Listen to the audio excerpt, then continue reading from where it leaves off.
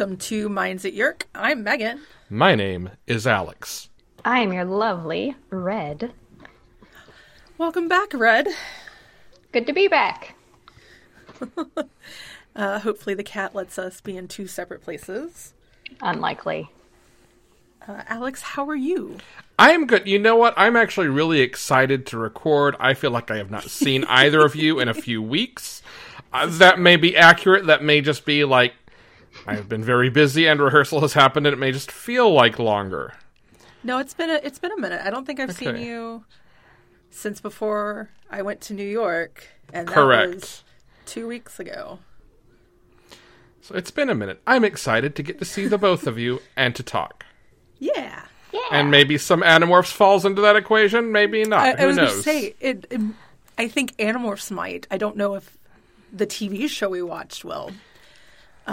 So we have come to learn by recording these between Chris, Alex, and me. They're in very strange orders on Prime. Like, apparently Chris's is different from Alex, which is different from mine. Because mine actually had the Capture Part 1 and 2 as the next two episodes. No, it didn't. I feel like it did one time, but then I also feel like we scrolled to like episode 13 and 14, but maybe that was something else. I do distinctly remember you saying at some point, these are in a weird order. So Yeah.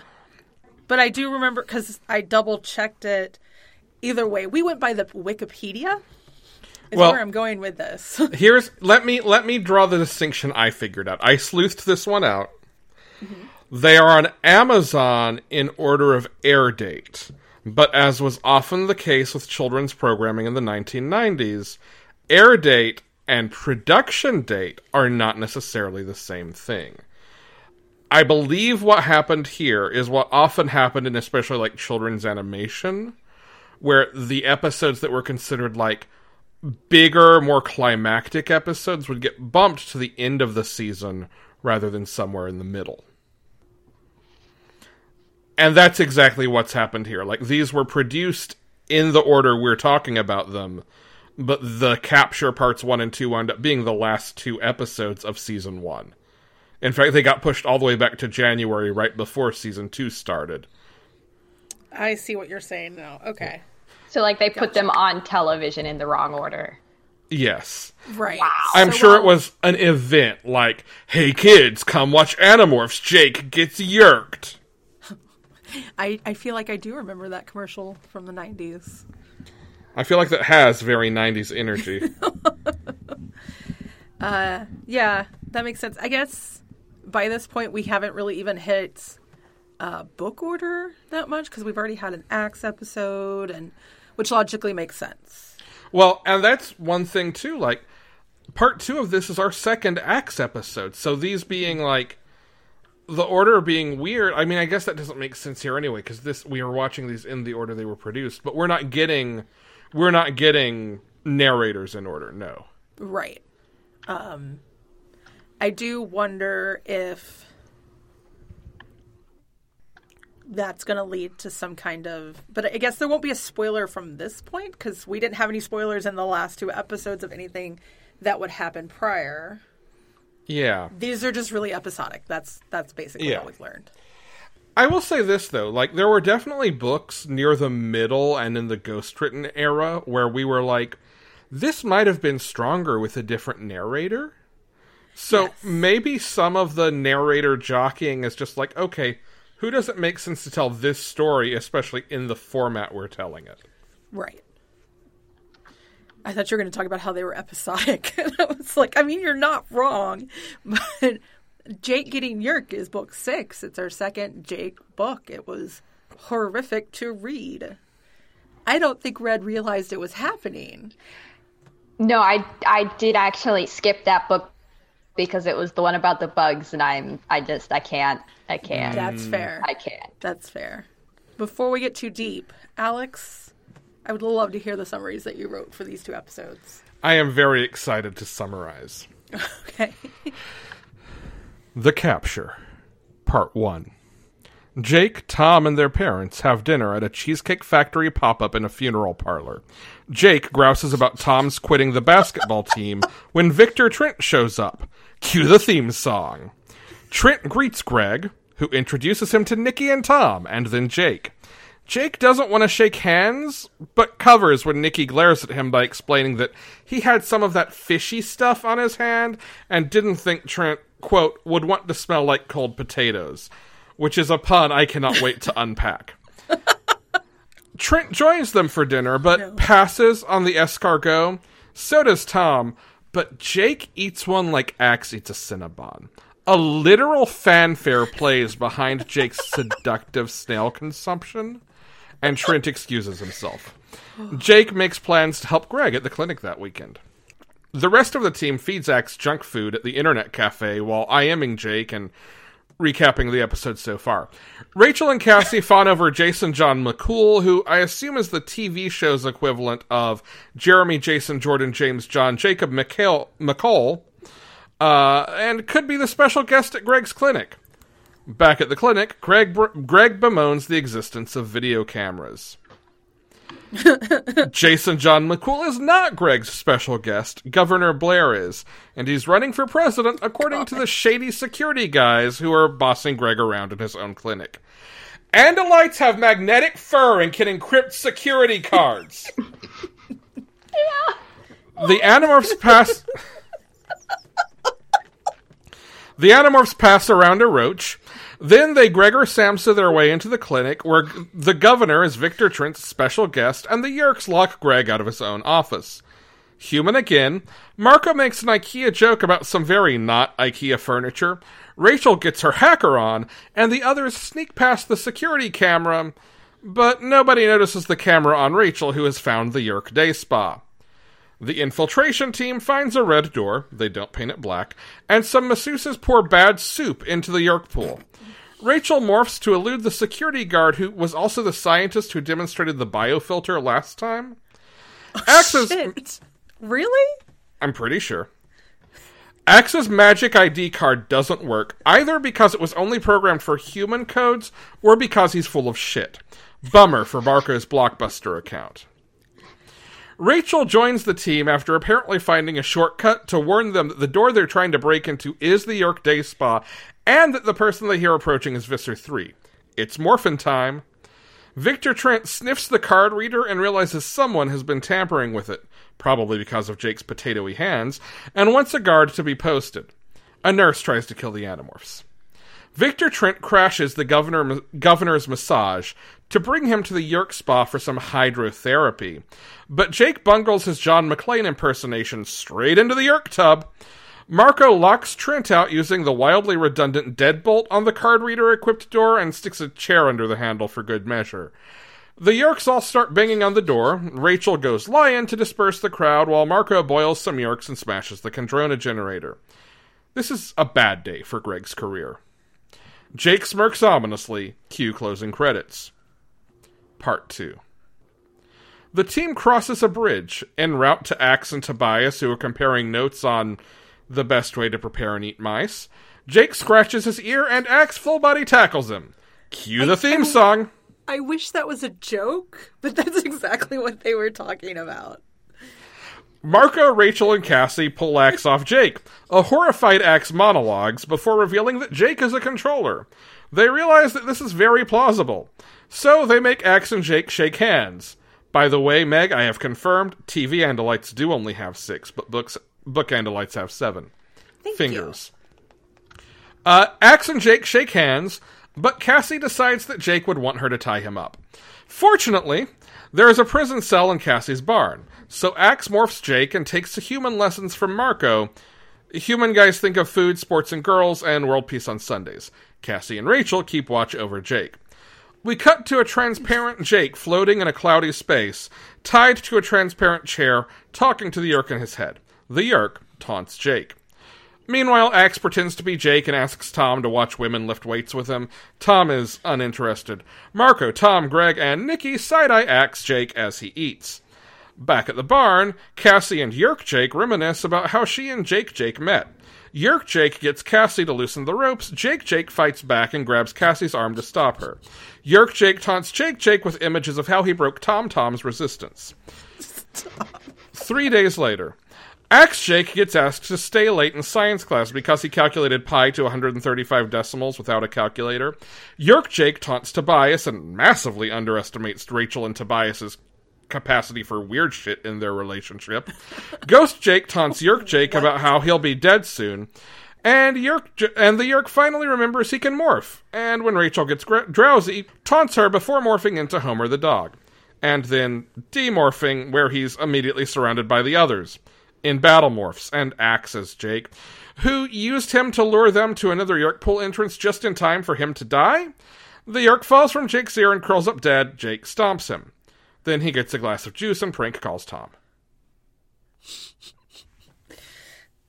Those are some detailed summaries that part of me's like, yeah, that's it. That's what happens. There's nothing to discuss. But there's so much to discuss.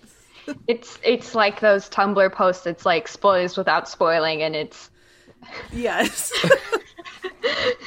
I also just love that, like, earlier, so Red and I watched these over the weekend, and earlier I was like, do we need to rewatch them before recording? And I was like, no, I remember the second one pretty well. The first one was, about a clinic. And then Alex started saying things that I was like, oh yeah, I forgot about that. Yeah, look, like, there was enough that I forgot that I really probably should rewatch these. I think it's become clear. I have a very specific style for summaries. That is probably too specific, but for me, therein lies the comedy. Also, how many inside jokes and or memes can you stuff into one summary? Seriously. Like, I feel like I do my best. I do my best. I know. I feel and like I'm we so should start proud. doing, like, a sentence by sentence breakdown. Just like, read the first sentence again. Okay, let's talk about that. Welcome to Minds at Yerk at Yerk. The behind the scenes of how we get to where we're no. Okay. All right, so, I want to start with the fishy stuff because it's unimportant but fresh on my mind. Was that a pun? It's Vichyssoise. Jake just doesn't know what Vichyssoise is. Red doesn't know what that mind. is. Vichyssoise is just cold potato soup. Oh, that sounds disgusting. Sorry to everybody who likes potatoes and soup in that combination. I accept your apology. And I will be taking potato soup off of Crock-Pot recipes. But yeah, fishy stuff, Vichyssoise. He didn't want Visser 3 to think he would, or to smell like cold potatoes. That's makes more sense now. That is the one line I missed from that episode. So, But I just want to put in context. This was a show ostensibly for children. Mm-hmm. That built an entire, like, really elaborate, I would argue Frasier-esque pun around the concept of Vichyssoise, which is not exactly good. Like, no one in the room gave the note, yes, Vichyssoise. Children might not recognize that. Yeah, no. No, probably because whoever suggested it assumed everybody else knew what it was, and everybody else went, that's a cold fish dish, right? Like, yeah, okay. Nobody got the joke, but nobody wanted to admit it. Exactly. But I don't think they didn't... No, I think they just didn't realize they didn't get it. They're like, yeah, that sure is a funny sound made-up word. Let's go. Yeah. Do you think there was, like, a note in the script that's like, fishy stuff? Like, Vichyssoise, Jake just doesn't get it. Like, do you think there was that explanation just as a stage direction? I don't know. I have no idea. I would love to see this script. Hey, if you're listening and have a copy of this script... Neal Shusterman, please. Please. Hey, Neal Shusterman, just turn on your location. I just want to talk. No, don't be creepy. Just come on the podcast. We just want to talk. Specifically about your time on Animorphs TV show, but also about your books. We really like them.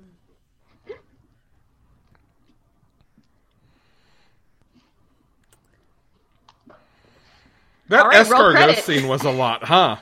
Yeah. Oh my goodness. Transition into the snails. I had to take my glasses off because it was really... Jesus Christ. Fuck me.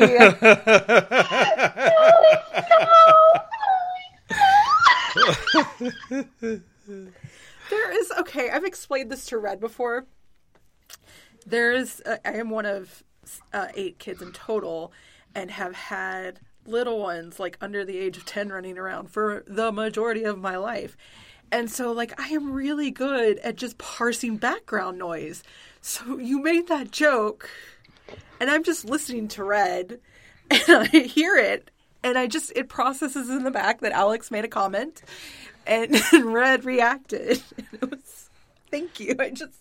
Admittedly, filtering out what I say is the easiest way to have a conversation with me. It's why like very few, like I can sit in a very loud chattery room. It does not bother me. Whereas if I have the slightest bit of background noise, I cannot focus. It's like you start vibrating in place. Like you are on the ride with the molecules vibrating around the room. There's no chill at all. I'm so sorry. Audio processing. Warm blanket of nothing. It's fine. Between the three of us, we'll get all the details. I usually do catch them, though, because, like, it's my week to edit. And, like, I would have caught it when I edited it. But, man, I'm really, really glad that you caught that one, because that was really fucking good. Thank you. It snuck up on me. As it should. It was the best. All right. Have either of you ever had escargot? No. Escard, no. Me neither.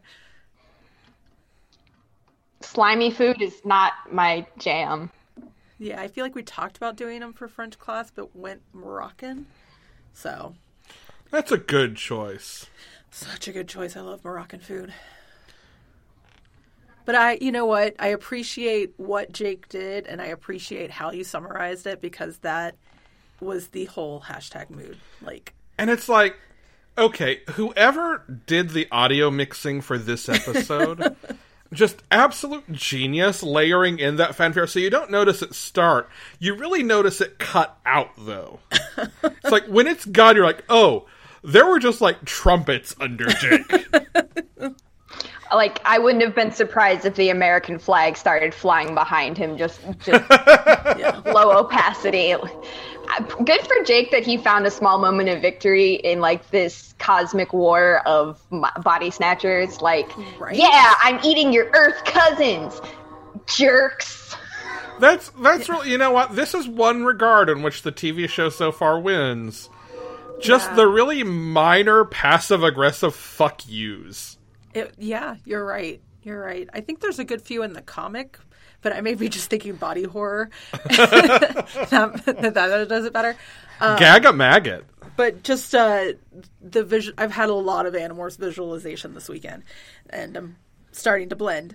But yeah, it's the biggest fuck you, and I hope the show continues to lean more into that. I don't think we get any in the next episode, like.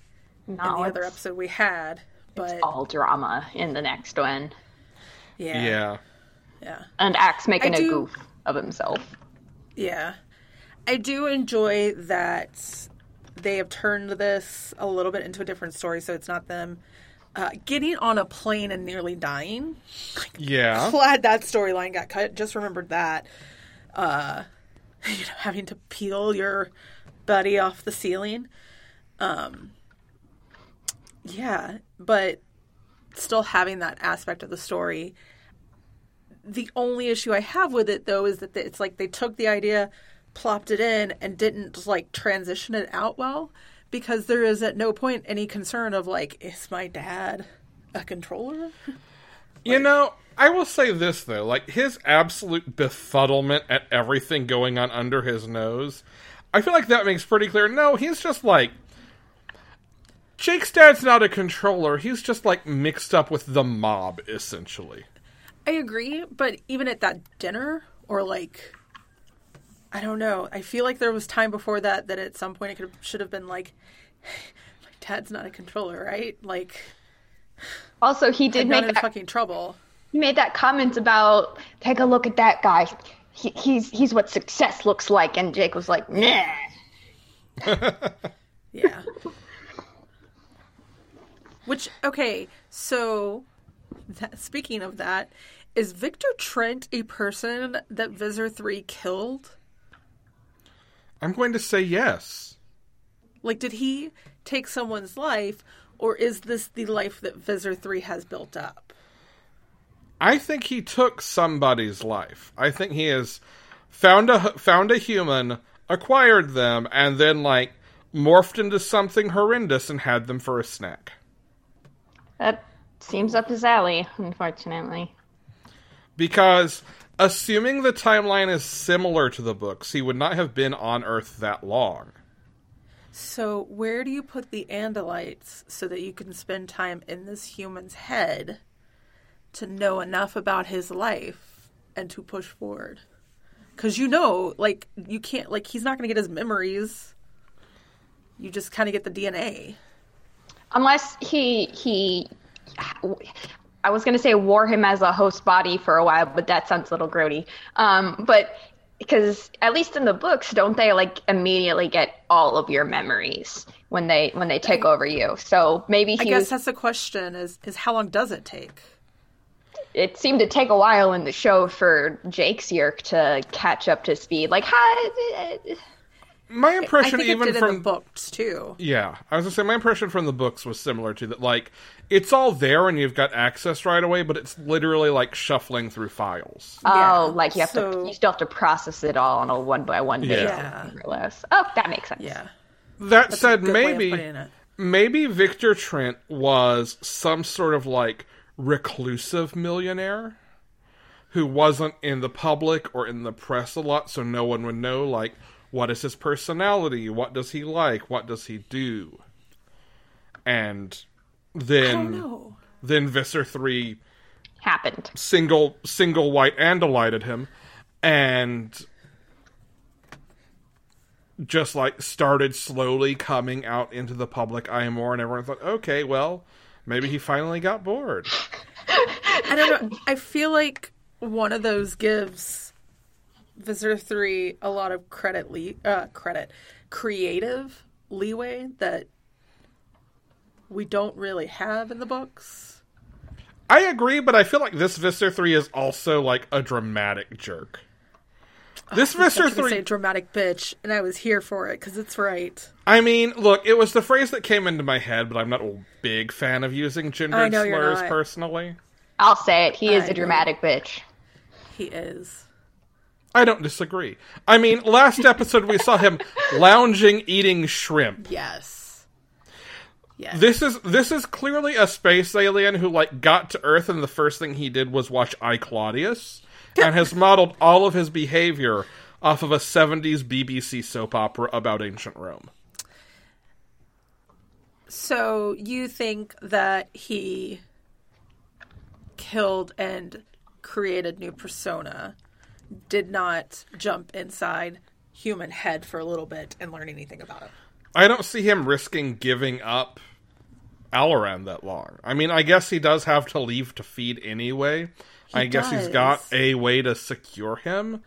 But also, like, what stops another Yeerk from putting his head to the ear? I don't know. Exactly. Like, that's the thing I think he'd be the most nervous for, is, like, someone trying to jack his ride. I'm betting that it's like a cage within a cage. Or if he just drugged the body so much it would be useless to take anyway. Well, the body, I mean, the few times that the Andalite gets control is very clear that it's... Okay, I've got it. That it's been a long time and that it takes a lot of effort. I've got it. He bought a kiddie pool. No. Yes. He bought a kiddie pool. And in Alaran's body, he traipsed into the kiddie pool inside of a cage. And then he slithered out of Alaran into Victor Trent and left that kiddie pool filled with, are you ready? Instant maple oatmeal. So if any Yeerk climbed into it, they would immediately be driven insane. There are some aspects of that I really like, and there's some aspects of that really concern me. And Lauren just I'm gonna have such soft fur.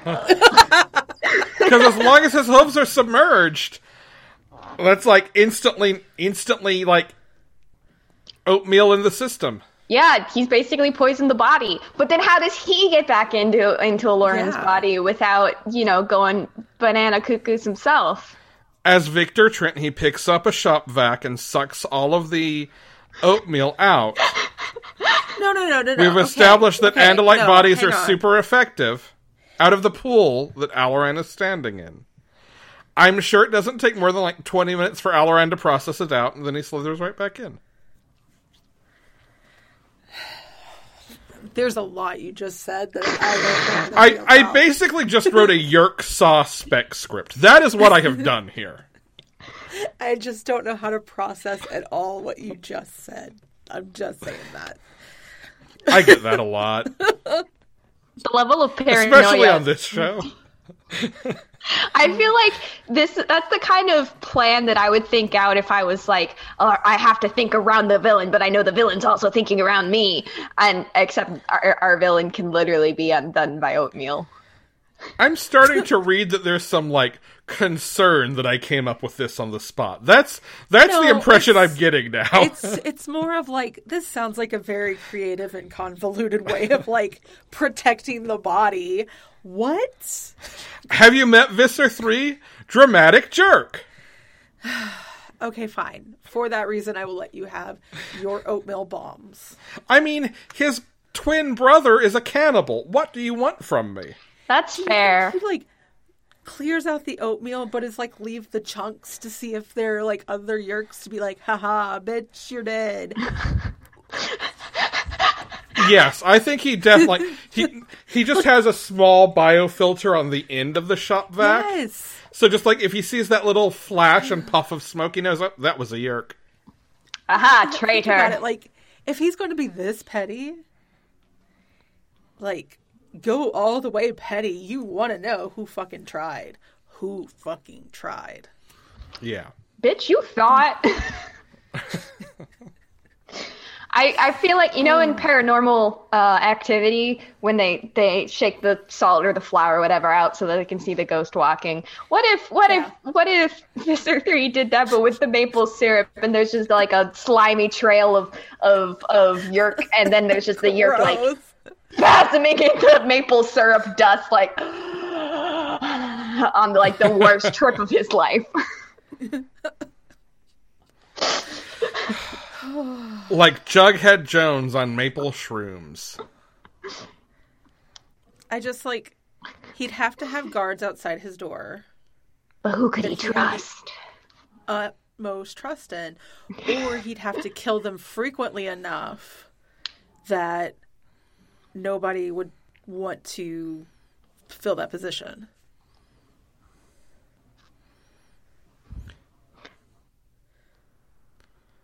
I don't know. Do you think he just keeps a couple of taxidermied Hork-Bajir to set outside his door?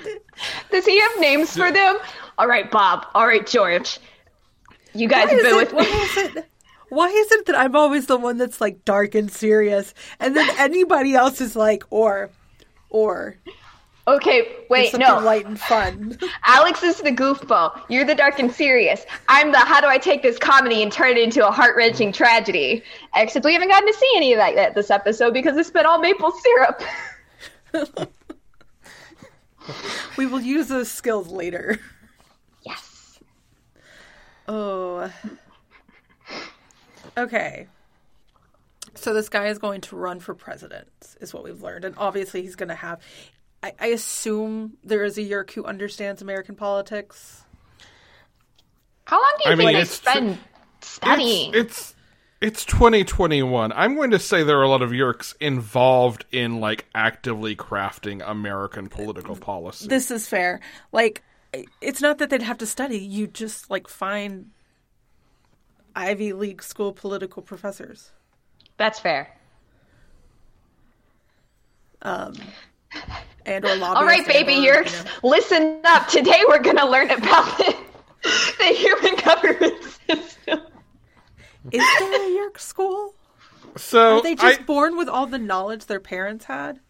I love that what Meg meant was The Yeerk infests that subject matter expert. Yes. But where Red went was the scene from Legally Blonde where all the Yeerks slither in for class and haven't done their summer reading. I mean, I just imagine like this white-haired professor in his little tweed jacket, and he's standing up in front of a Yeerk pool, and he's like, now... Victor Garber. Yep. 2 bubbles for yes, 1 bubble for no. You know what? Make it 3 bubbles for no, because I don't trust you little shits. Anyway, and like he's like, all right. So last class we learned about this. What do y'all remember? And then he has to interpret the bubbles like Morse code or something stupid. I don't know. I didn't think that very far through. I just like the idea of this guy up in front of a blackboard in front of like a pool of little Yeerks all going, boop. You just have 2 signs, one on one end of the pool, one on the other, yes and no. And they just swim toward. I have a book you would love so much.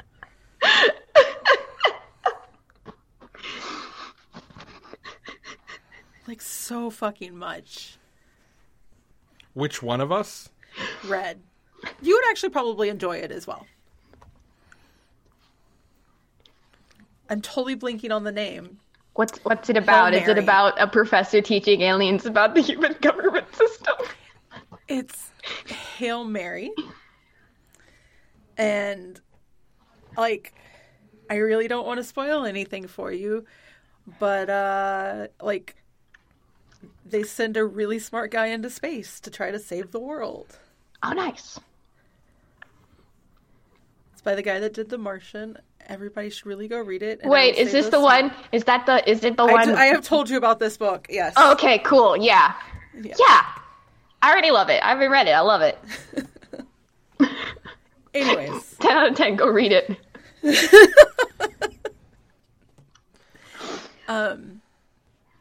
Okay, so I just lost my train of thought. So Jake ends up in the Yeerk pool. Explain to me why like none of these kids think twice about like, you okay? You okay? You don't have a Yeerk? Because he fist bumped Marco, and none of them saw him scratch his ear or tug on his earlobe. That's how you always know they're a Yeerk. That's fair. That's fair. I guess like the itchy lobes.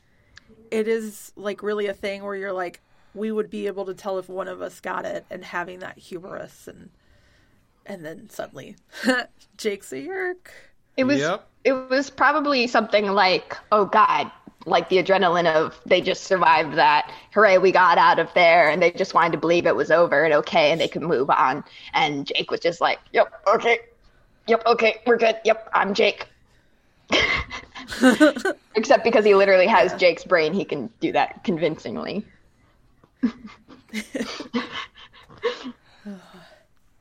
I'm trying to remember how they were able to, because it was Axe who also was like, Jake's the controller, but he also was there with them.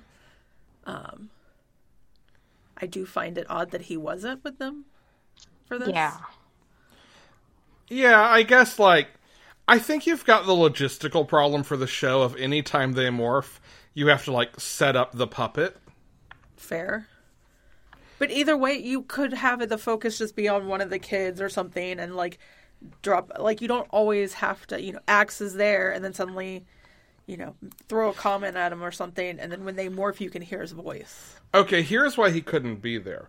Because if he were there, he could have gotten them past security with his magnetic fur. I forgot about this damn magnetic fur. All right, Marco could have made a joke about why are you so itchy? And it's like, shut up! I'm trying to demagnetize your human security. Marco, I don't need this static. We have enough electricity between us. But why invent this detail that is not in the books and then have it not work? Right?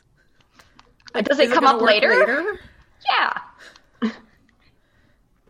Is that a red herring or a Chekhov's gun? Like if iPhones existed, could you like plug your iPhone into a cable and hand the Andalite the other end and just let it charge your iPhone? Charge your Andalite. Tasty jewels. I was going with like an actual Andalite. Well, like the Andalites like eating the energy. I don't remember what. Okay. Watts is the energy. Oh, okay. I'm I thought smart. that was like a I'm intelligent. vape joke in some way. No. Joules are the metric measure of energy. You had it right. Yeah, you are correct. I just was trying to figure out how a vape joke was coming up. Like, Oh, you went to a third kind of Joule. I went to Joule like gemstones. no. We are in. But that's also there's a great. Venn diagram of where all our minds are, and it's 3 separate circles.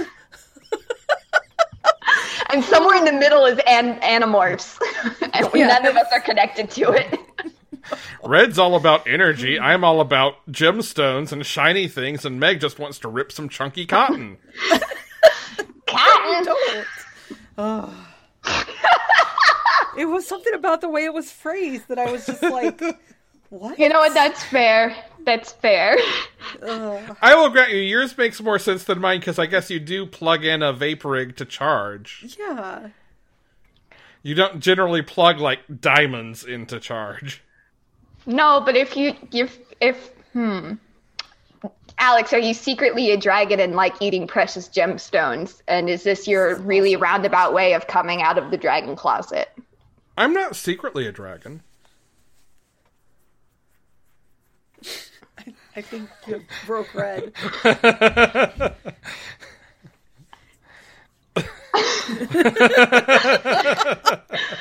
My world is crumbling all around me. What?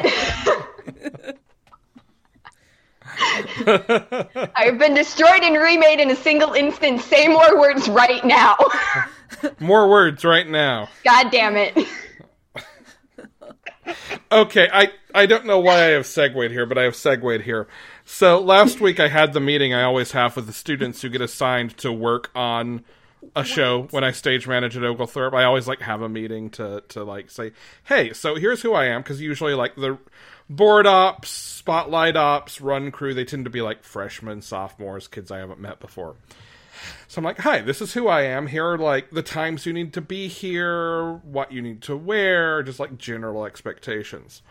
And I ended the meeting this time with, okay, now take out your cell phones. See the phone number written on the board. Text that number with your name and your email address. And then I realized I have essentially pulled some Fey folk bullshit. I have asked them for their names and now I can summon them. Oh, God. Are you a dragon or a fae? There are Venn diagrams. Alex, I'm going to be so disappointed if you've had access to 2 of these cool secret worlds and you didn't invite me in. For fucking sure. We just had a fucking pandemic, bud. Why didn't you take me on a fantastical flight out of this bullshit? Literally or otherwise. Do you know any vampires? Don't ask that, please. No. If you do, actually, please. Don't tell Meg, tell me. I'm already a creature of the night. I just need the teeth to prove it. Creature of the night? I don't... Okay. We were about to talk about Cassie and Jake and their bondage thing. Okay, apparently. Actually, I think before that, it's the shake hands with an Andalite. Like, oh, right. I fuck? scrolled down. Okay, I feel like that moment was built up to be this is how Axe acquires Jake, but then they never, like, acknowledged that. There was never Rachel going like, just go with it. I see what you're saying. Okay, okay. That would have been smart, yeah. Because, yeah, it's the kids who suggest Andalite hand. A handalite. No. That's a joke you need to handle lightly. Damn it. I'll see myself out. I'll be here all week. Goodbye, everybody. I am so proud of you for that joke. Proud or jealous? Again, there are Venn diagrams. That's fair. Do you think that Shawn Ashmore was hired solely because of Aaron Ashmore? Or do you think that legit an actor that I really enjoy and follow, I'm not trying to shame him at all, more make a joke, but like, is this how he got his break? Because he had a twin and thus, but also like you could have paid him one kid and not both. So help me understand, like, when was it Sean versus Aaron? So fake Jake. Aaron is fake Jake. Yeah. Okay. So they literally hired someone else to be in different scenes as acts as Jake. Yes. I believe so. Or maybe it was just... No. The vibe I got was that was not Sean. I mean, I think you're right, because I do think, like, there's enough difference in physical appearance that, like, that did look a little different. Yeah. Do you save money if you film more things in one day? Yes, but you're still paying, like, the number of actors. Right. Like, do you save enough money to outweigh the fact that you're paying one, to be fair, probably not expensive kid? It is probably cheaper to pay a guest star than a regular for that extra bit of shooting. Okay, so using Aaron would cost less. Yes, and since they were on, like, a different set, you could have had, like, one film crew in the barn and one film crew, like, a smaller crew in whatever house they were shooting in. Right. Okay. I guess that goes back to my question. So was Sean hired because he's a twin? It would be weird if he were hired because he wasn't a twin. Fair. Like, this scenario really only works if you're a twin. Right. Like, the next closest thing I could get, like, if Fuller House really, really wanted Michelle and had to be like, hey, Elizabeth, your sisters keep refusing. Would you come on? And she was like, you got it, dude. Okay. Otherwise, yeah, like, I think twin is the requirement there. Or it has to be 2021 and you can CGI everybody in.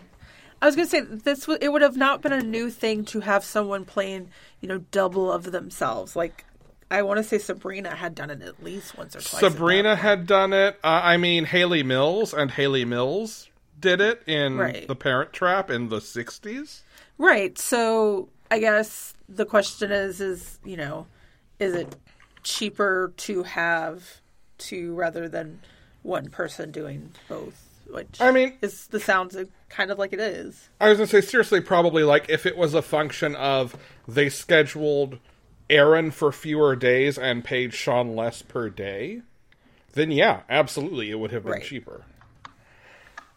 It also might have just been like, hey, we liked this kid too, and literally we chose between kids.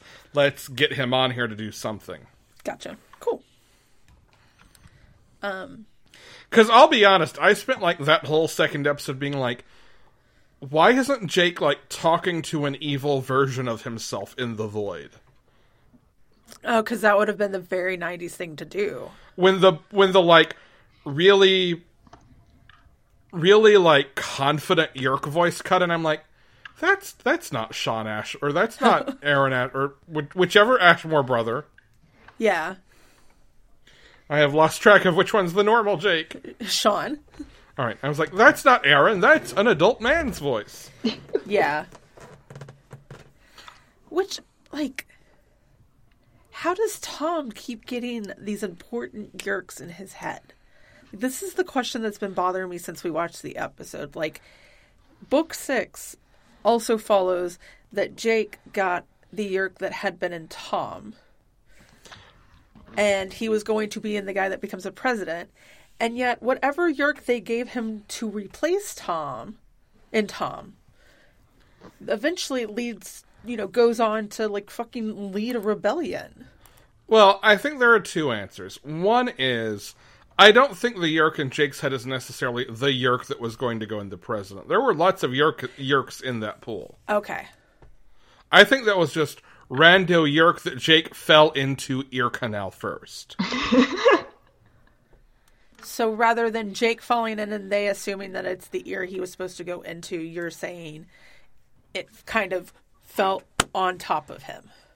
I mean, I'm saying that half joking, but there were lots of Yeerks in that pool. I think it was like, oh hey, extra body, let me just slither in. Okay, but it's free real estate, baby. Maybe in this, but I feel like especially this Yeerk is a squatter.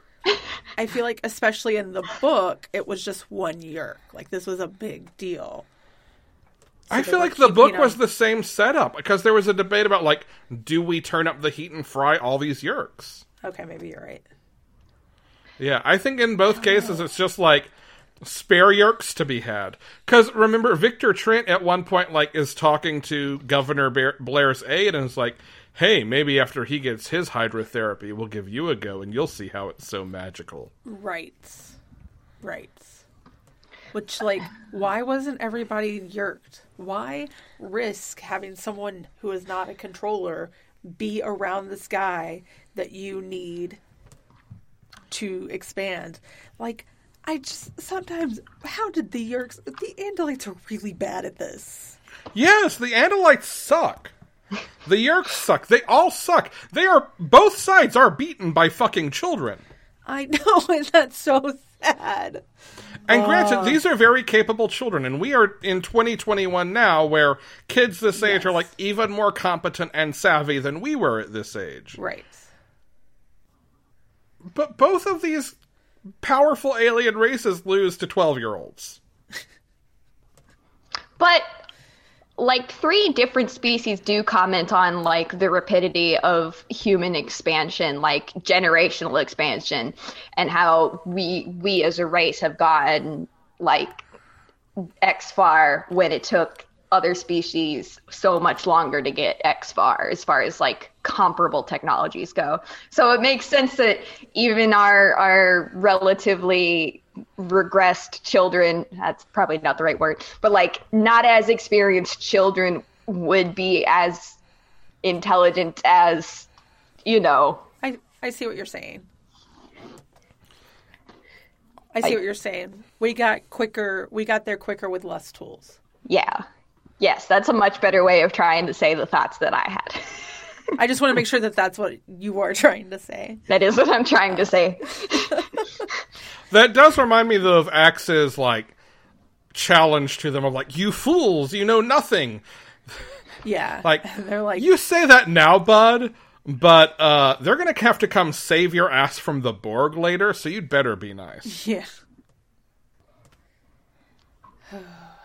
It's kind of like the hobbits and the elves. Everybody's like, ha ha, y'all are babies. But then the babies save the world. Now, hang on a second. Sauron would be basically just the Krayak, because the Krayak's just like a floating eye at the top of a tower. It's 100%. That is the illusion, yes. Okay. I also think it is such a freaking bummer that we don't really get that in this. No Krayak versus Ellimist? Like, there was no, like, Jake sees the red eye for the first time, or the thing turn its red eye to look at him. He takes notice of this kid who holds this morphing ability and just overcame a Yeerk. In this book, he becomes that target, and it's not in the show at all. Had they met the Ellimist yet at this point? No, the next book. It's the next book. Because I was going to say, the next episode is the Stranger. Yes. So, yeah, that happens in book 6.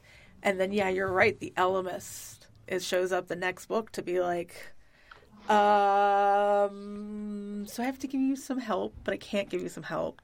So I'm going to just terrorize you into realizing you need help. I'm winking really hard.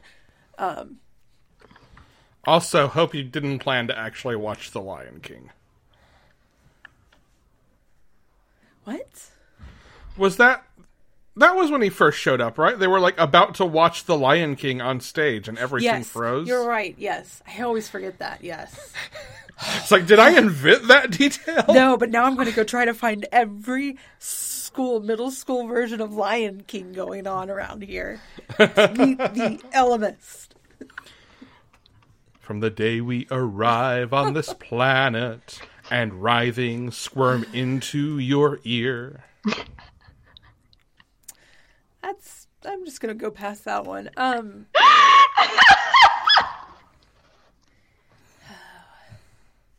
was worried that one was going to live eternally in my Twitter drafts after this morning. I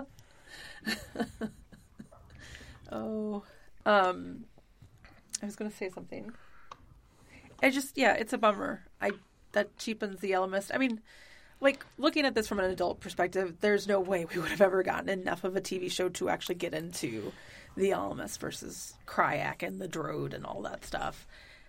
But they clearly, like, leaned into it a little bit. Yeah. I mean, I feel like nowadays we could get that. Oh, for sure. But I think you're right. Like, the 90s, there would have been TV executives and standards and practice attorneys being like, let me clutch my pearls and tell you why this is too much. Yeah. Don't you remember the Satanic Panic? Although we were watching Over the Garden Wall and Meg went, wow, cartoons are not for children. Look, okay. I don't know why in my mind there existed a place where these cartoons like Over the Garden Wall existed that I just didn't have access to, and not fucking Cartoon Network. I just didn't watch it because I didn't really grow up on cartoons as much as I did the live action stuff. Like, gotcha. I think Ninja Turtles is about the only cartoon that I really know I watched, as where I know I watched Power Rangers and all that stuff. See, I went down that Steven Spielberg animation rabbit hole. Gotcha. The Tiny Toons to Animaniacs to Pinky and the Brain to Hysteria to Freakazoid pipeline. See, I watched some of those. But I was like, you know, if a cartoon was on or Are You Afraid the Dark was on, I was going to watch Are You Afraid the Dark. Like, I am an easily scared child. I chose the cartoon. Or even Clarissa Explains It All or Alex Mack or something like that. I mean, those I watched. Right. I just watched. I used to watch TV. I used to watch a lot of shit. But yeah, I had rehearsal. I do think, especially like with what Netflix did with Fear Street, if Animorphs was, you know, I was going to say purchased as, but I don't think the rights were bought to create a TV show. Optioned. Thank you. I think that it would do so much better and would get a lot of attention. And I'm afraid that the movie is going to get put into production hell because you can't condense this into 2 hours. Or really even like a series of movies, in my opinion. Like, unless you wanted to do like a mega series, like 10 movies plus. Yeah, like, either you find the arc, which would probably be, like, season 1 would be up to through book 5. So, you know, season finale is Marco's Mom is Visor 1. And then you've got 6 through 10. And then, you know, then you've got 5 seasons. 5.5 seasons. 6 seasons if you include, you know, Megamorphs and stuff. And then having 6 seasons in a movie. And, yeah, and it would be... The Alchemist should be the movie. And I think it would work so much better. The other thing that I think would work would be like a prestige animated series. So many people want to animate it, and I understand, but that graphic novel just fulfills that for me. Well, and I think that's probably even why I picture it that way at this point, honestly, because like I can leap from there to like, I don't know. Also, the fact that Bill Cipher and the Drode kind of exist in Alex Hirsch's voice both for me, like an Alex Hirsch Animorphs would actually work really well for me. That I agree with. That one I 100% would watch.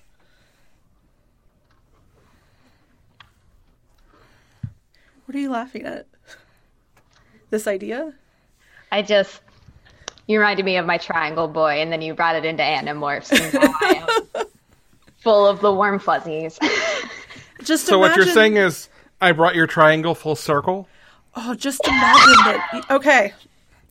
Fucking hey, Alex. Okay. Don't be such a square, dude.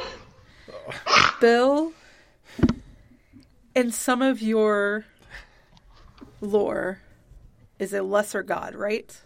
No. Oh. Okay, but go with me here. Okay. Bill, powerful god. Sure. But is still a lesser god. Is the Drode. And then you've got a Cryak.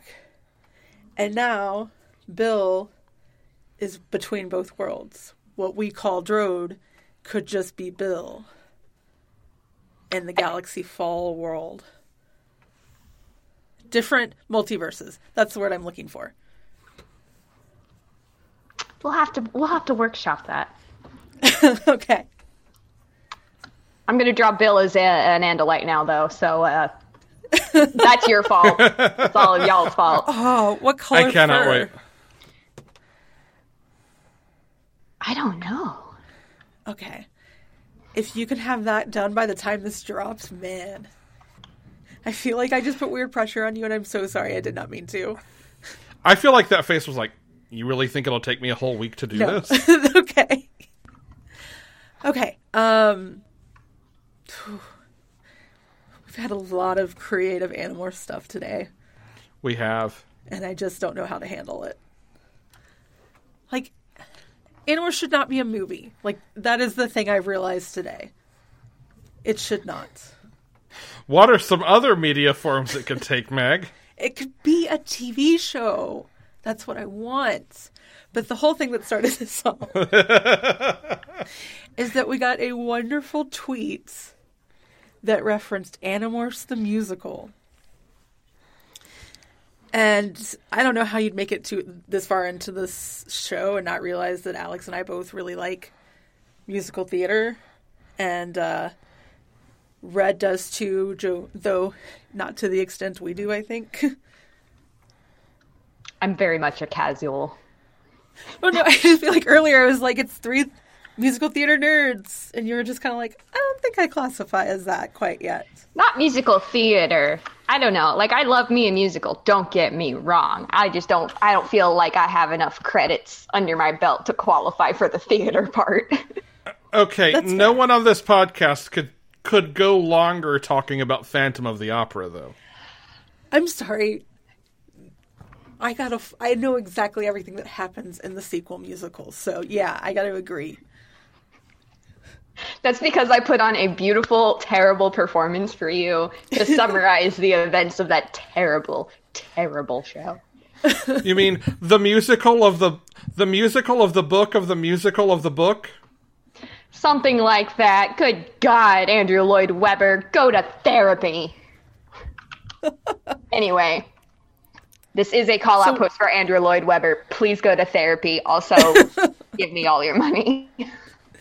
So the tweet we got was from Heather at Sheepish.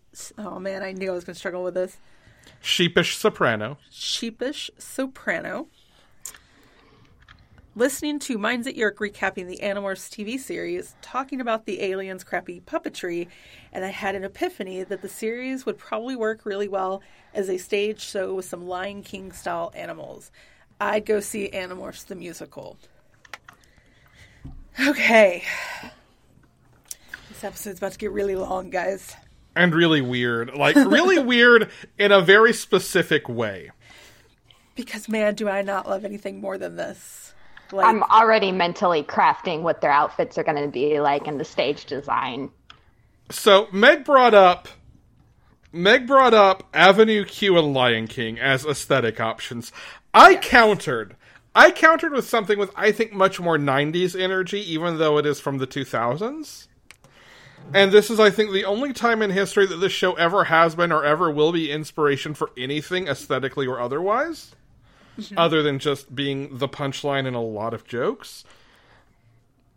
Spider-Man Turn Off the Dark. I don't know if you have seen the Sinister Six costumes from the Letterman performance. I did tweet out a link earlier. You can go watch it. They are, what is the word, bad? But bad in the exact same way that the TV show Andalites are. Yeah. So at one point, is he just called Swarm, the Living Swarm? I don't know. It's a swarm of Nazi bees with consciousness. Buzzes on the stage, which is a man dressed as basically the Pokemon Electabuzz, with a bunch of bees, like little cartoony bees on sticks stuck into the foam padding of his suit, like bouncing off of him. The moment he walks on screen, like, 2 of these bees just fall off of him. Amazing. Meanwhile, you've got poor oh shoot, what's his name? He's Hades in Hades Town, who is the Green Goblin, who's just like really powering through it, being a fucking trooper. But I feel like that aesthetic could work here. I'm trying to find the link for Red really quick. There it is. Now, Red, you had a suggestion that I think Meg passed along, that the TV show's theme has to make it into this. Yes, and I was thinking it should actually be like Elfanger's theme. Like, specifically, he's talking to the kids, and he's like, you hold the power in your hands, you have to hold the darkness back, and it's, like, played completely seriously. But anybody who knows. Yeah. So I had a different first response to that, which was, in that moment in Andalite Chronicles, when he is pulled out of time by the Ellimist, and shown like all the threads of fate weaving together, that is where we get the song. But I think that moment when Visser 3 is holding him up, about to drop him in his mouth, time freezes and he gets a reprise. Yeah. And like Tobias comes out of the freeze just before everybody else and gets that last "it's all in your hands," and then it's unfreeze drop chomp. Okay, but I want to put it this way. The first time that he sings it, the Ellimist is showing that, like, it's a really powerful, like, all right, I'm going to do this. I understand my way. That Hamilton realizing we have so much more work to do. And then singing it to Tobias is a very, like, sad refrain version. Like, I'm so sorry, yes. I have to pass this along to you. Like, my son who doesn't know who's my son.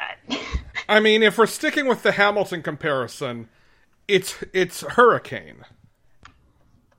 Okay, Hurricane works. I was thinking more of like the song right before the last song before Act 2 or the end of Act 1. Yeah. Sorry if you don't know musicals. I'm sorry. Welcome to my life, Meg. But you do know musicals. I'm talking so loud. I know, and I'm always apologizing to people. Oh, okay. I was like, Alex, what are you talking about? This is your life. Like, your life is the musicals. That can't be sarcastic. That has to be genuine. Alex, what's going on here? You're breaking the format. No. I just like this song that when people see it, they're like, this song's great. This is going to be stuck in my head. It'll be great. It'll be my power song one day more. And then we just completely ruin it. That song that you're like, there are... And then there's like a melodic reprise at the very end. Yes. Oh, no, here's your comparison, Meg, in Hamilton. It is... You get the 10 dual commandments, and you establish the motif of counting to 10. Yes. And then his son dies and can't count all the way to 10 in French. Yes, it's exactly that. Oh. I've also established that the romantic leitmotif for the show is basically Wind Beneath Your Wings. Stop. And, like, it opens gently the power ballad that Rachel gets, that is basically like a Bonnie Tyler-esque number called Let's Do It. Think Holding Out for a Hero. I have a petition. And here's my thought process. Harry Potter and the Cursed Child is a 2-night event, or it's a 2-show event. That is 4 acts. We do this with Animorphs. The first 2 acts, Elfangor story leading into the Animorphs. I don't know what the grand stopping point would be in that. David makes sense. The end of David or the start of David? The start of David. Okay. So then Act 3 is David. And then Act 4 is... everything after David. But that's the thing is, like, we do need some gravitas between that or rewriting between David to get to the end.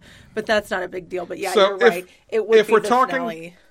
If we're talking theater forms, I think there's a reason why we keep coming back to Hamilton, and in, like, the Twitter thread earlier with Heather, like, Les Mis also came up. What we actually need is the epic drama form, which essentially takes place over the course of a generation, where you check in on moments in a character's life. So for us, it would be we take place across the series, checking in on moments. Okay, I like that. Oh wow, let's just have a story of generational trauma across space and time. That's great. Let's do it. Yeah. And let's put it to song. Yeah, I'm so here for that. No, me too. Also, I will it's cry. like- It is also very anti colonization. And yeah. How does a Prime Twin Esplin Commander Yerk in a battleship dropped in the middle of a forgotten rock in the Milky Way in Illimist and Krayak spent a puppet go on to fight a ground war? That was beautiful. Thank Sorry. My brain is racing about like 20 different topics to go here. But, and plus you tweeted that earlier. It's beautiful just as much out loud too. Sorry. Thank you. Red. I'm mostly just proud of that Prime Twin Esplin internal rhyme. The discussion came up of, do you do children actors or age them up? How do you mean? I think Do you cast adults as kids or kids as kids? Kids as kids, please. Please. Which I think is fair. I asked the question because, like, twice we came back to Barrett Wilbert Weed songs as reference for Rachel, and I was like, is Barrett Wilbert Reed our Rachel? Yeah, basically thinking like a Heathers or a Mean Girls or something like that rather than Matilda or School of Rock. But as soon as Meg mentioned School of Rock, I had a thought for the Drode. And we have saved this thought to share with you in person. Yes. To which I think I came out and told you this. Real quick, and this is to my great shame, remind me what the Drode is/are. Okay. The Drode is the, like, chaotic trickster henchman who works for the Krayak. Okay. Who shows up and taunts Jake and Rachel. Basically, he occasionally is like, hey, if you kill your cousin, we'll let you win the war. Or, hey, if you just kind of stopped, that'd be great. Or what if we rewrote history? Basically, that kind of thing. Okay. Your earlier comments make much more sense. I was just going to play along until this episode is over and then be like, hey, guys! No, that's totally fine. I should have been like, do you know who these characters are? Because, like, the lore of Animorphs runs deep. And admittedly, the Drode, like, shows up quite a bit for, like, a 6-book window, and then just pieces until he brings back a rat from a small island off the coast of California. Yeah. AKA David. No, I figured that's who that specific rat was, because otherwise it'd be like, hey, look, kid's a rat! In a very Bill Cipher way. Hey, look, I found Stuart Little! It was kind of just me just saying that to anybody that's listening going, who? But, like, yeah, no, that's fair. What the fuck? Anyway. No. So, Red. Okay. Yes. This sort of trickster demigod. Mm-hmm. One Alex Brightman. Yes! Oh no! Oh yes! Oh no! I would love that so much! Would he do the voice? Would he do the thing? Or would it be like, we're just gonna let Alex Brightman have a fucking ball and see what happens? Because either way is actually really good. I think the second thing is my answer. Yeah, I feel like this is not, like, 100% puppet kind of thing. Like, definitely have the kids be kids, and yeah, have the Drode be the Drode, not a puppet. The puppets are the Andalites and the animals. Yes. Ooh, can we have the kids, like, puppeting their own morphs? That'd be cool. With some support. Wait. At a certain point, doesn't that make this Power Rangers? The kids climb into animal mechs and attack aliens? I was thinking of, like, they have contraptions that, like, build up animal heads over them. Yeah, that's what I was thinking, in a very Lion King's on stage kind of way. Yeah. Rather than that I'm going to make put on more some sense. kitty ears and now I'm a lion. Roar. Rachel just pulls out some old cat's costume. Oh no, I'm stuck halfway to morph. Stop. Oh, that hurts. I got Mungo Jerried. No, stop. I can't. Oh, okay. Yeah, I think that was the best casting decision, and I almost shared it, and then I was like, nope. No, that's too good. Alex has to give that one to Red. And for anybody who doesn't know who Alex Brightman is... Beetlejuice. I wasn't going to say it because we've said the name a lot tonight in our house. Dewey Finn. I haven't seen that one. I enjoy School of Rock. I've heard some of the songs. Another Andrew Lloyd Webber joke, inexplicably. Probably also a joke. Oh. I enjoy it. Oh no, that's fair. I enjoy a lot of things that Strange Man has done. Well, that's the truth.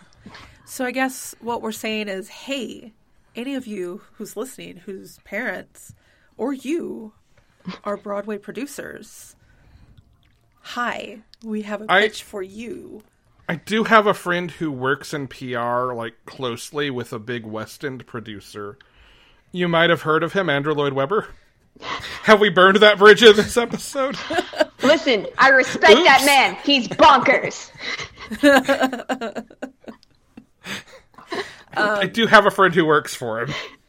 I have a friend that works for Playbill. I just have you guys. Cool. Y'all are pretty amazing. Thank you. So are you. So are you. I'm getting emotional again. You can tell because my body temperature just spiked. Yeah, tonight, Red and Because I watched... we are famously predators. Instead of, Jesus. Instead of rewatching the Animorph episodes, Red and I watched Train to Busan for the first time, and didn't realize it would make us cry. I'm gonna cry coffee. Oh my god. Like a lot of tears.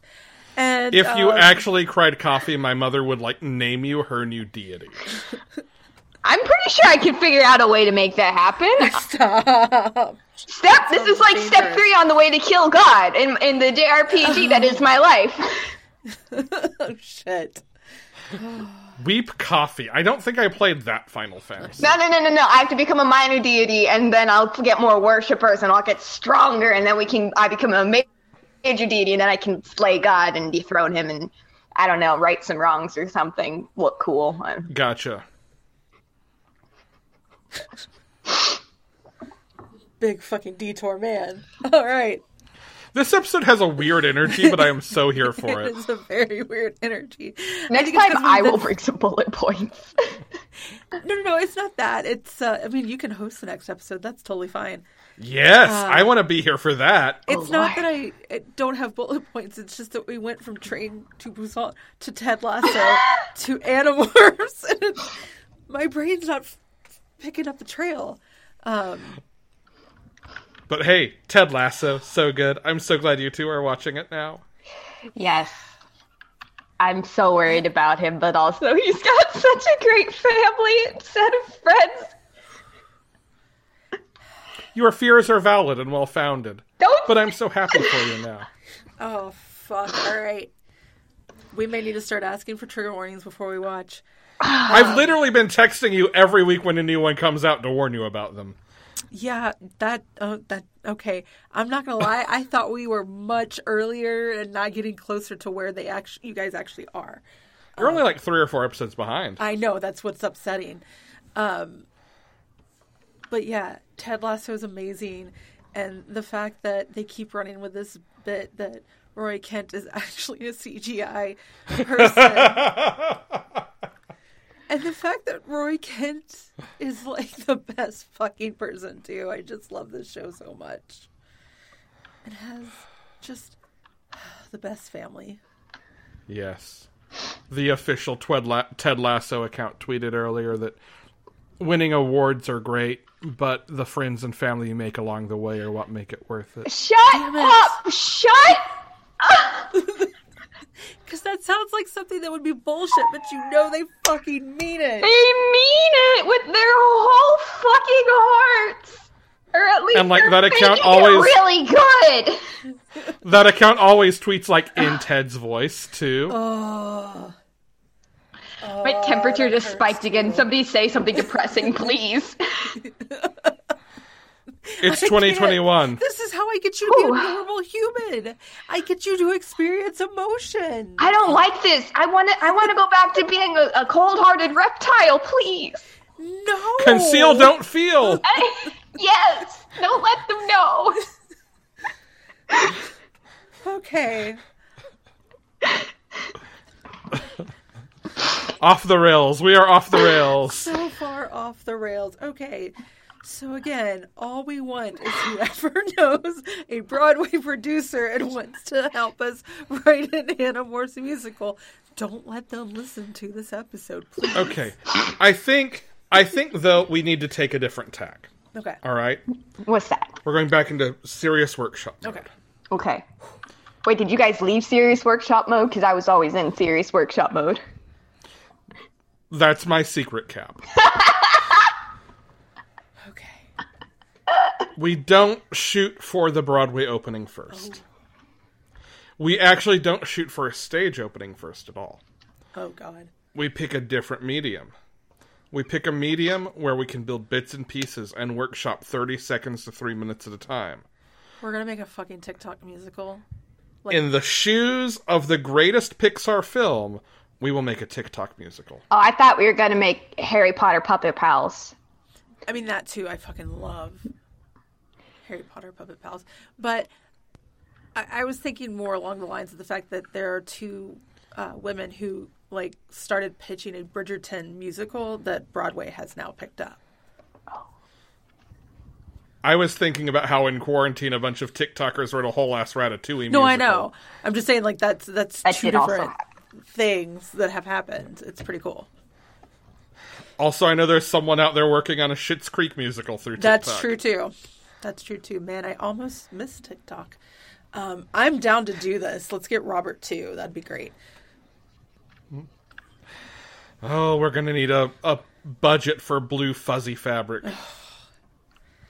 I'm sure we can find a way to dye it and get it just whites and do it ourselves. I wish I knew where the original Andalite puppet were stolen. We could do a heist. Man, yes, again, please, can someone have the guy who directed Free Guy or Neil Shusterman call us? Because I want to talk to you guys about two things. One, how fucking awesome was it working on this? And two, can Alex... Where can we get a desiccated, crumbling rubber puppet of an Can you Andalite? tell Alex where this suit would have ended up? I will go full National Treasure. How many are we up to now? 3, 4, 4? I don't... Did 3 ever come out? I don't know. Are we going to Google it? There was a second National Treasure? There was Yes. definitely a second. Weird. Because the second they had divorced, or were getting divorced, but then they brought them back together. I may have blurred them together in my mind. I feel Somehow, some way. National Treasure 3 is coming to Disney Plus Okay. and is still in production. So we'll be the National Treasure reboot. We'll be National this shit. Maybe the real National Treasure was you guys. Oh, don't do this tonight. Emotion. The real national treasure were the friends who the founders hid in secret places around the country all along. Maybe the real treasure was Bill Cipher as an Andalite that I'm about to post in the Discord. There he is. It's my Bill Cipher, by the way, not canon Bill Cipher, because I have no idea what that guy would look like. I just Yes. assumed a lot of yellow color palettes. Oh, well, yeah, definitely. I think he dyes his fur that's yellow. Adorable.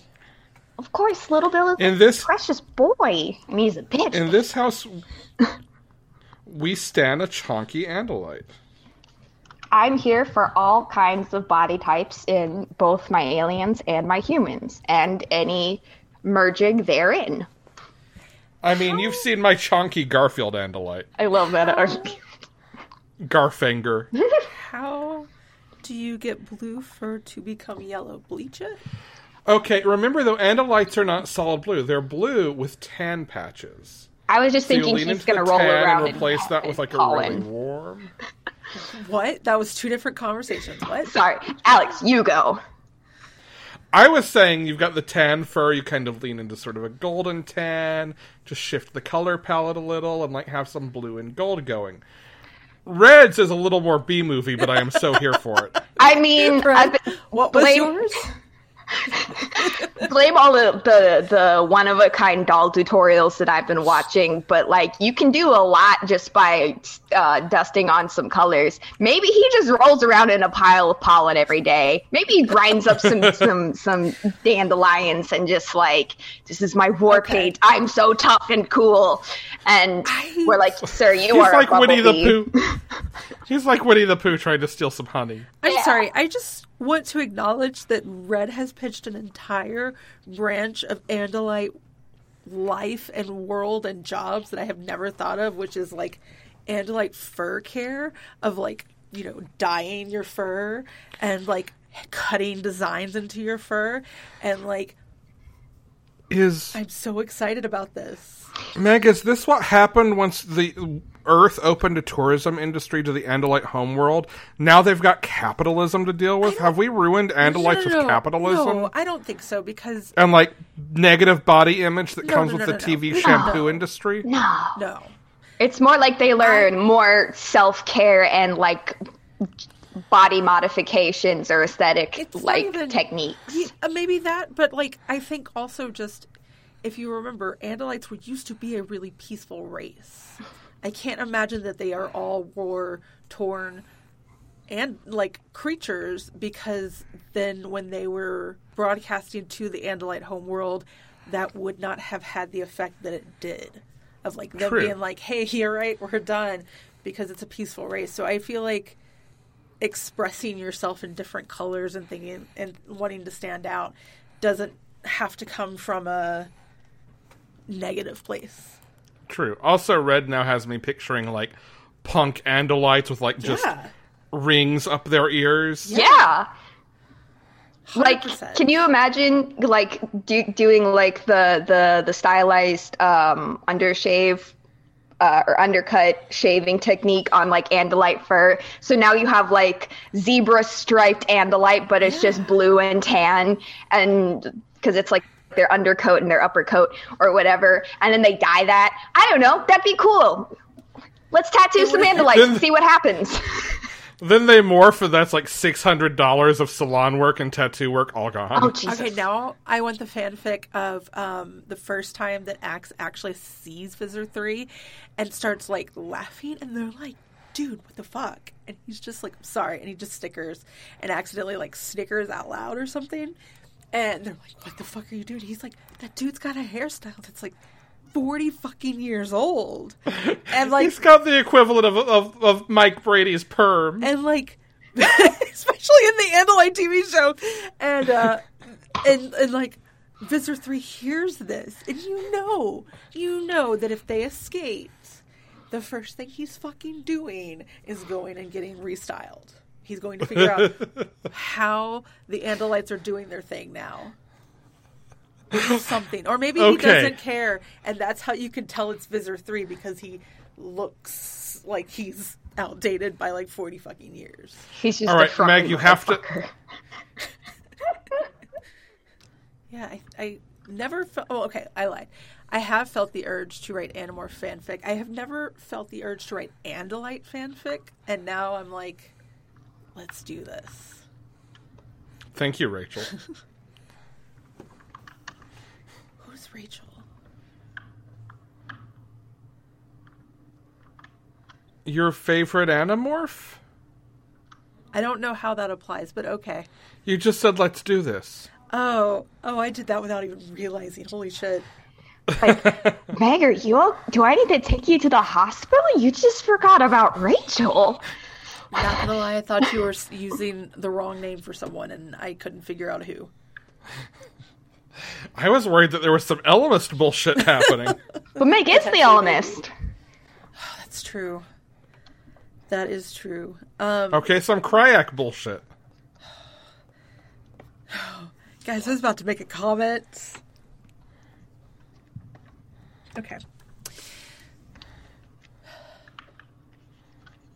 I gotta get it back. Just give me a second. I'm working on your mullet and a light. Thanks. Your ear and a mullet. All right. Alex, do you have any animal facts while I try really hard not to say very mean things? Well, no, but yes. I have what we might call animal conspiracy theories. Oh, fucking here for that. This is courtesy of my mother, who called me a week ago at like 8 a.m. to say, so did you hear that penguins might be from Venus? What? I'm gonna need... To which I responded, okay, yeah, you two both have come at this with the same energy I did. What? My mother read an article claiming to be news that suggested that penguins might be from Venus. Now, I have read several of these articles. One, I would call none of the reports about the original scientific study that led to this train of conspiracy theory good journalism. I think the original study was solid science, and it's being co-opted for one of two reasons. One, because idiot tabloids need something to print. Two, it might be partly to promote a satellite, just like there's a new satellite telescope, I think it's the Webb satellite, that is being, the James Webb Space Telescope is being launched in December. And I think maybe some of this is just to get some buzz around that. And I will name check that satellite, that telescope, because space telescopes are fucking cool. But the study analyzed penguin feces. What? And found phosphine in it. Phosphine, or maybe I guess it's phosphine. Phosphine would be E-N-E. This is I-N-E. Phosphine is normally only found on Venus. So, bad journalists have made this jump that, penguins must be from Venus, and are aliens sent here to spy on us? Is that why they can't fly? I guess. But here's what I will say to this. One, there are anaerobic bacteria on Earth that produce phosphine. Two, badgers have already been shown to produce phosphine. It is probably a product of the gut bacteria of penguins and badgers that lead to their phosphine production. I don't like when you get so sciencey on me. I'm sorry. Penguin farts go boom. No, stop. I didn't mean that. I just meant let me live in the conspiracy theory for a moment. Hang on. Let me decide if it's one that I want to adopt. Okay. I mean, penguins are birds, therefore they already don't exist, right? No, they exist. They're just not real. There's a difference. But penguins can't fly. So what would be the reason to kill all the penguins? Why are we killing anything? We didn't. The government killed all the birds back in the 1950s and replaced them with drones. Have I not told you about this conspiracy? No, technology was not sophisticated enough for them to realistically do that. You cannot convince me. Maybe today if they killed all the real birds. But that's the point. COVID was actually because they needed to change the batteries. Yeah, they needed to change the batteries.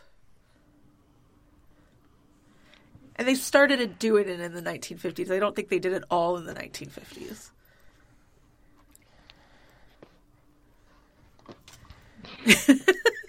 I don't know if I'm making this better or worse. So, full disclaimer, this is a funny conspiracy theory. No one really believes this. No, I don't think I do.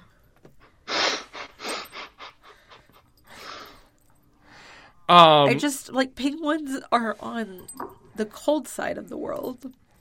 Yes. And I just don't feel like Venus has as cold of sides of world. Unless No, don't unless that. there are penguins that live as far north as the equator. Penguins exist only in the southern hemisphere, but penguins are as far north. Like, there are Galapagos penguins. Yeah. No, I don't like that. What do you mean you don't like that? Nature's cool.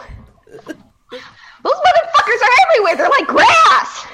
So you're saying that penguins, if they came from Venus a fucking long time ago, enough ago, that if you were to go through their origins or evolutions or whatever, you would pinpoint back to somewhere warm, not somewhere cold.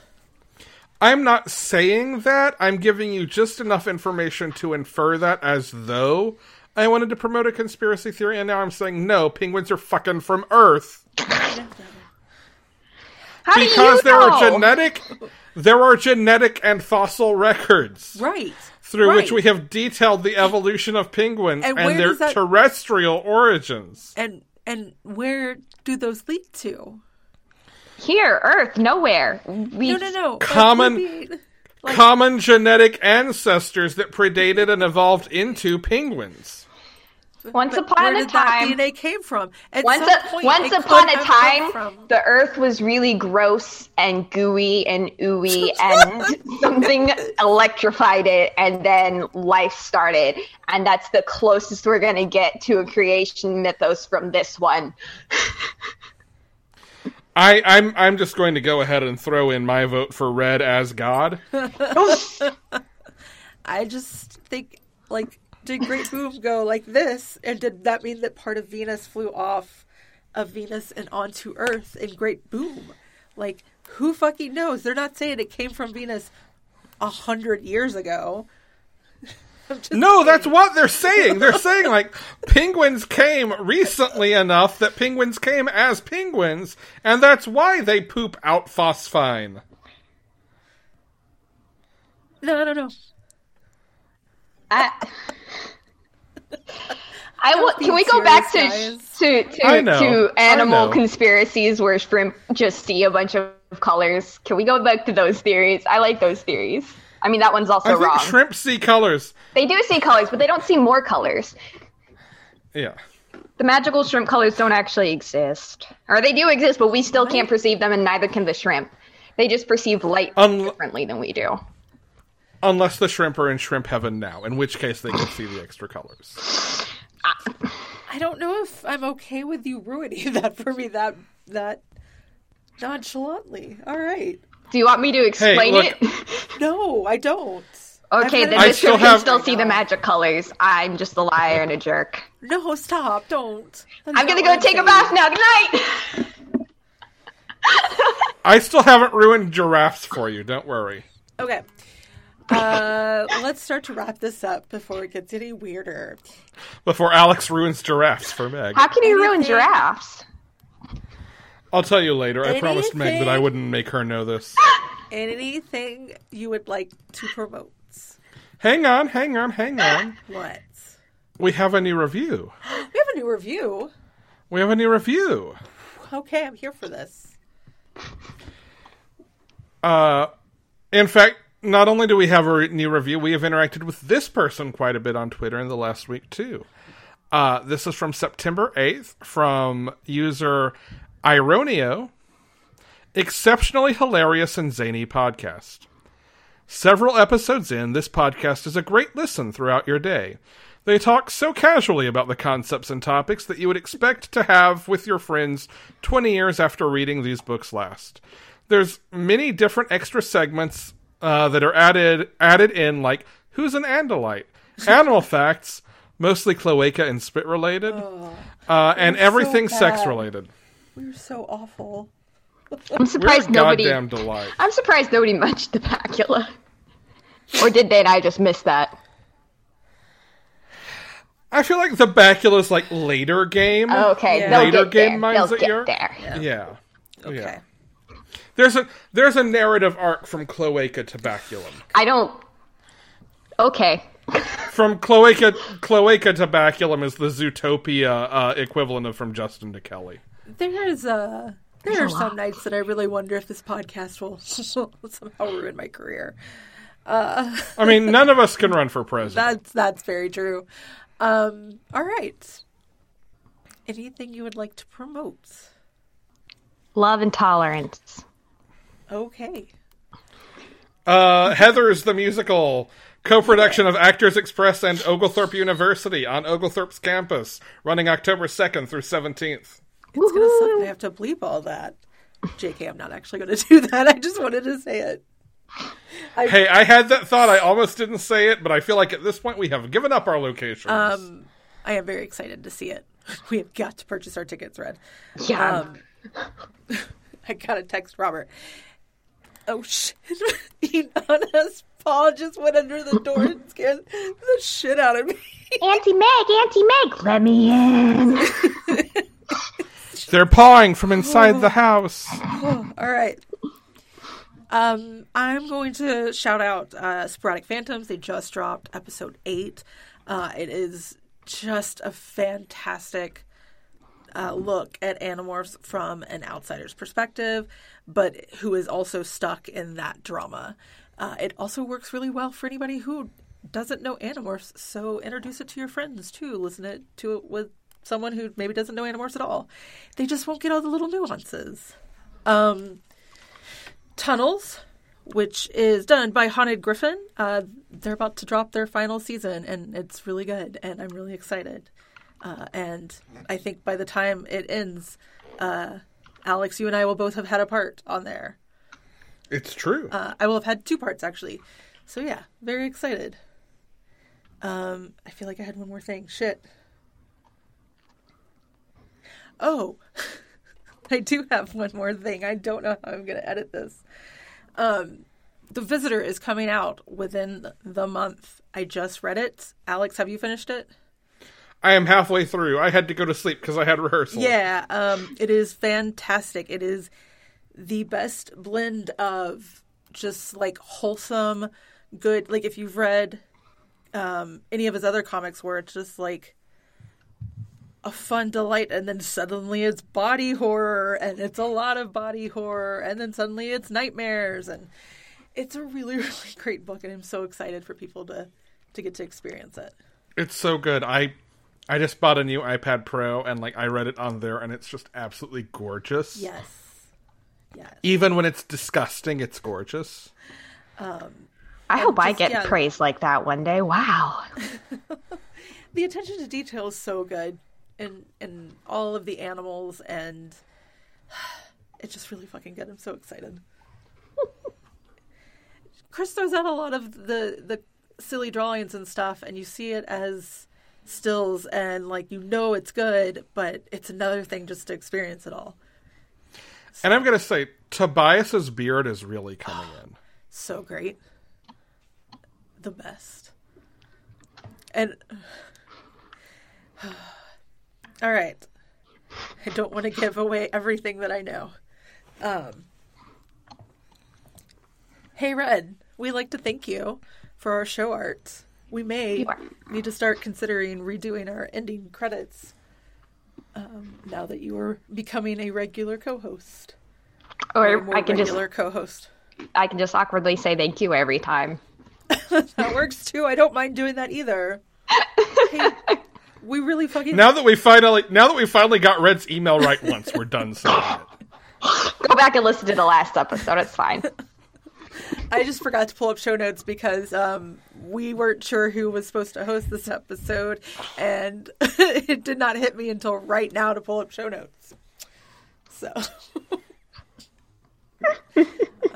knowing that, you can talk to us to talk to Red about commissioning some work. It's really fucking great, I gotta tell you. Where can people find it? There has to be a place people can see it, because you do not update your Instagram.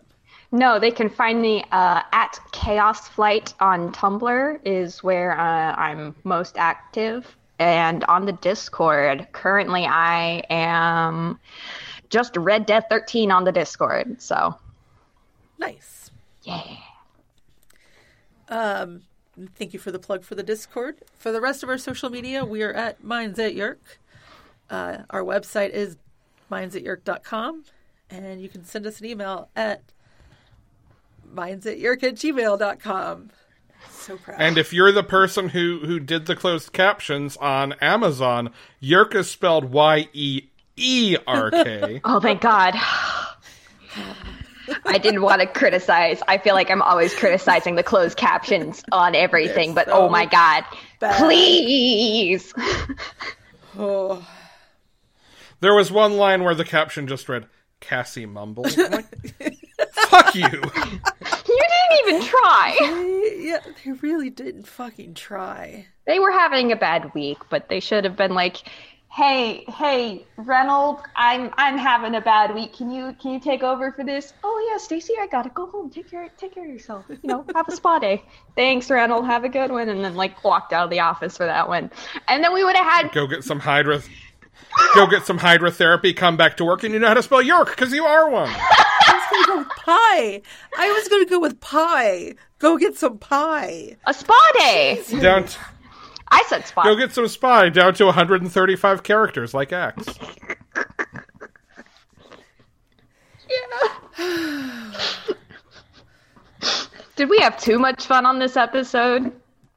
No such thing. No such thing. I just don't have the closing notes in front of us. But yeah, that's where you can find us on our social media. We're most active on Twitter, on Discord. Come find us there. Alex, do you have a line from this episode? I mean, it's the fishy stuff line. It's that line. All right. You want to say it one more time? I don't have it written down in front of me. It was something mind. like, I had fishy stuff on my hand. I didn't think you'd want cold potatoes on yours. I've been Megan. My name was Alex. I was and continue to be red. See you in 2 weeks. See you in 2 weeks. Bye.